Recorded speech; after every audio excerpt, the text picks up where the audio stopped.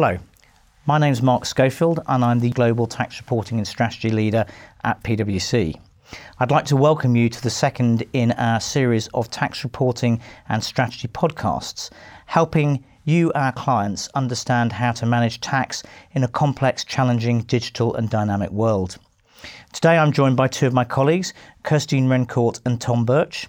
And we're going to focus on the very hot topic of data management and data quality, which, as we discovered in our last podcast, underlines all of the main business needs that clients are currently facing. Although data is not a new issue for tax, it's fast turning into one of the major enablers for future state tax functions. Kirstine, Tom, welcome. Could we just start really by thinking about why has data quality become such an important issue for tax departments recently? Tom, what's your take on that? Thanks, Mark.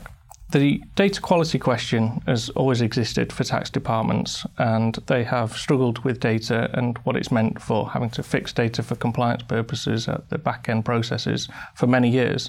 The difference now is in terms of what the tax authorities are asking for and are able to do with the data.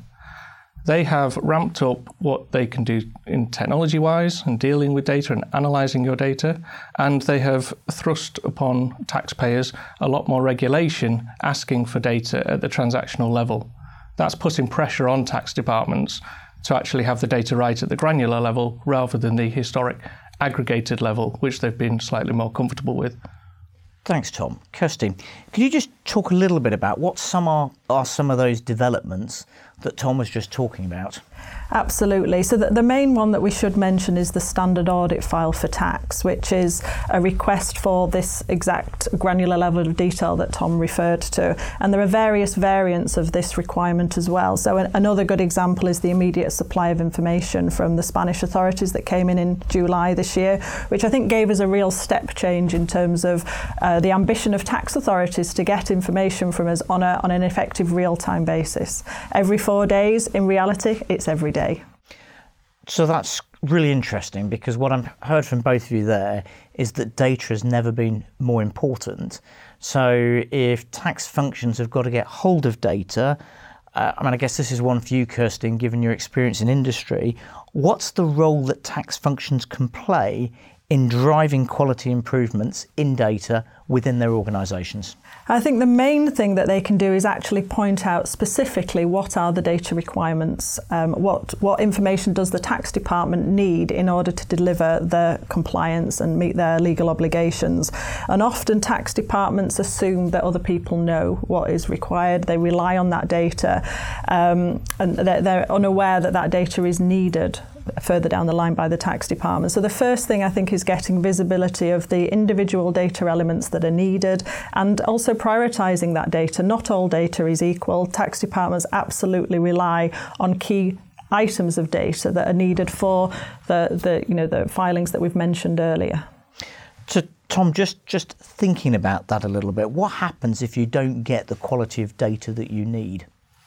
Yeah, so when you don't have that quality, you can be in the position that many of our clients are, which is you're dealing with it within the tax department. You're trying to fix the data, get it ready for the authorities.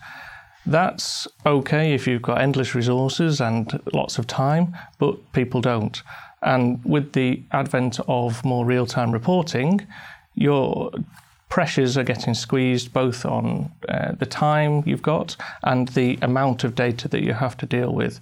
So when you don't get the quality up front in terms of what's produced ready for reporting, you have to commit lots of resources, and sometimes you're going to have to file stuff that you're not entirely comfortable with. And that is a big consequence that has to be managed better in the future.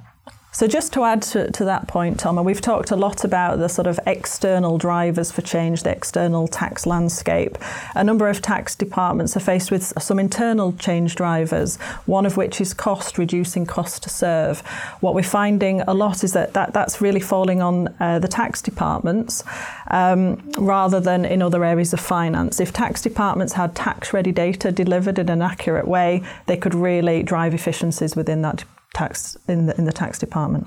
So what we're really saying is data rights for tax people.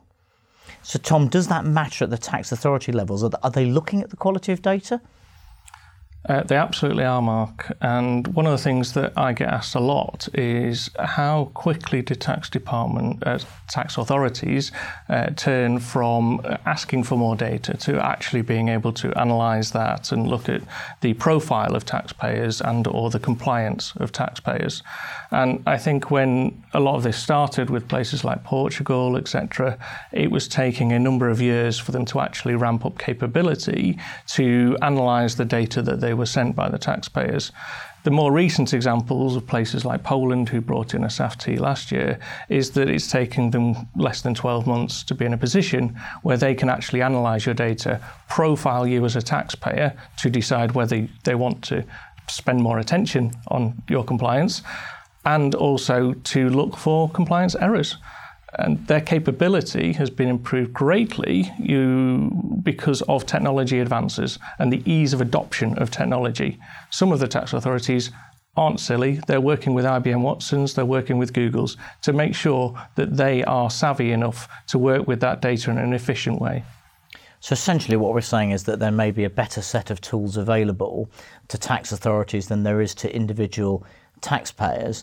So I guess that underpins the point that having the right quality of data is fundamental to managing compliance accurately going forward.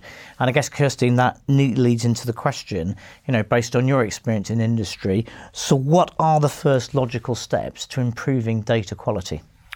So documenting the specific requirements that you need for tax, identifying not only the item that you need, but where that actually is held within the ERP system, understanding and recognising who are the owners of that data, who are the customers of the data, and looking at ways that you can also assess the quality of the control around that data. Not all controls are equal, and if you need to be sharing this data and it needs to be accurate right first time with the authorities, then you need to have a controlled framework to manage that point.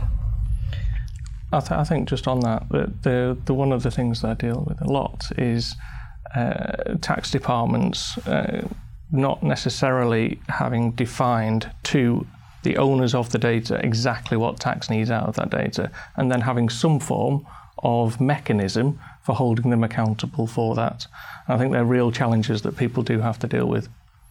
So what I've heard is both data quality is important. The way to start the process of improvement is a much better dialogue between tax and the people who provide them the data around what it is that they need. So if you're a client and you really want to start thinking about a practical step that you can take, what sorts of things would you want to be doing? So we help a number of clients do a review of data quality, and that looks at both organisational data, static data, so master data that you've got within your ERP system, transactional data, so how well does your ERP system manage logic decisions for example, tax coding decisions.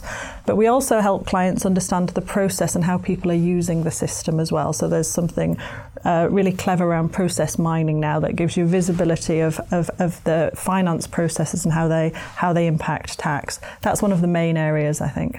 Yeah, and it makes a big difference going into the conversations or negotiations with other parts of your finance function if you can point to how good or bad the data is and how important it is or isn't for tax.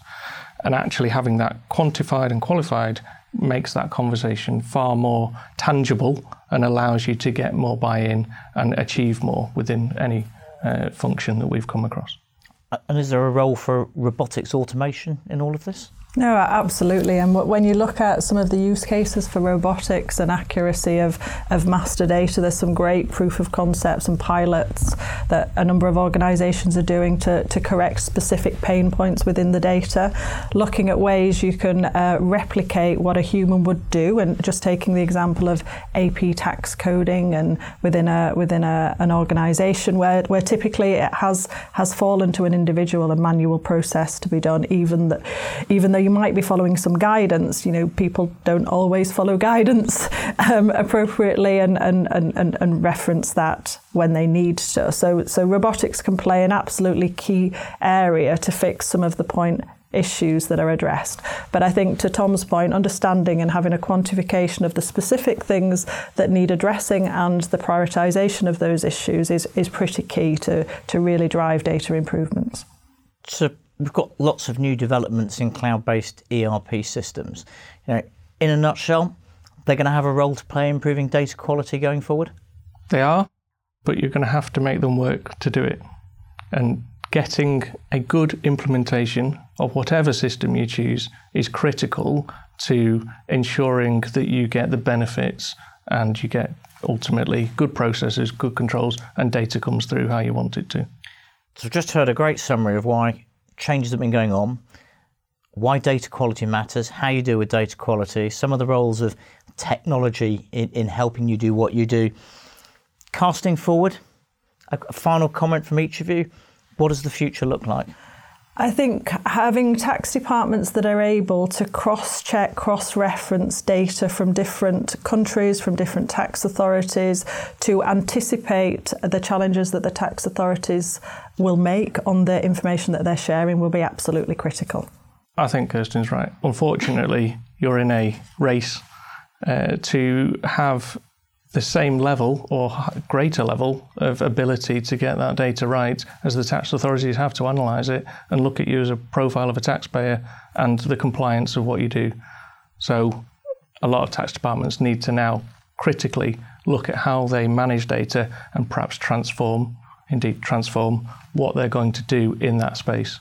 Thank you, Kirsten. Thank you, Tom, for joining me today. Thank you for sharing your valuable insights and experience on what is fundamentally a very important topic for all of our clients. Thank you also to our listeners for joining us. We all very much hope that you enjoyed hearing what we had to say, and please do contact one of us if you'd like to carry on with the dialogue.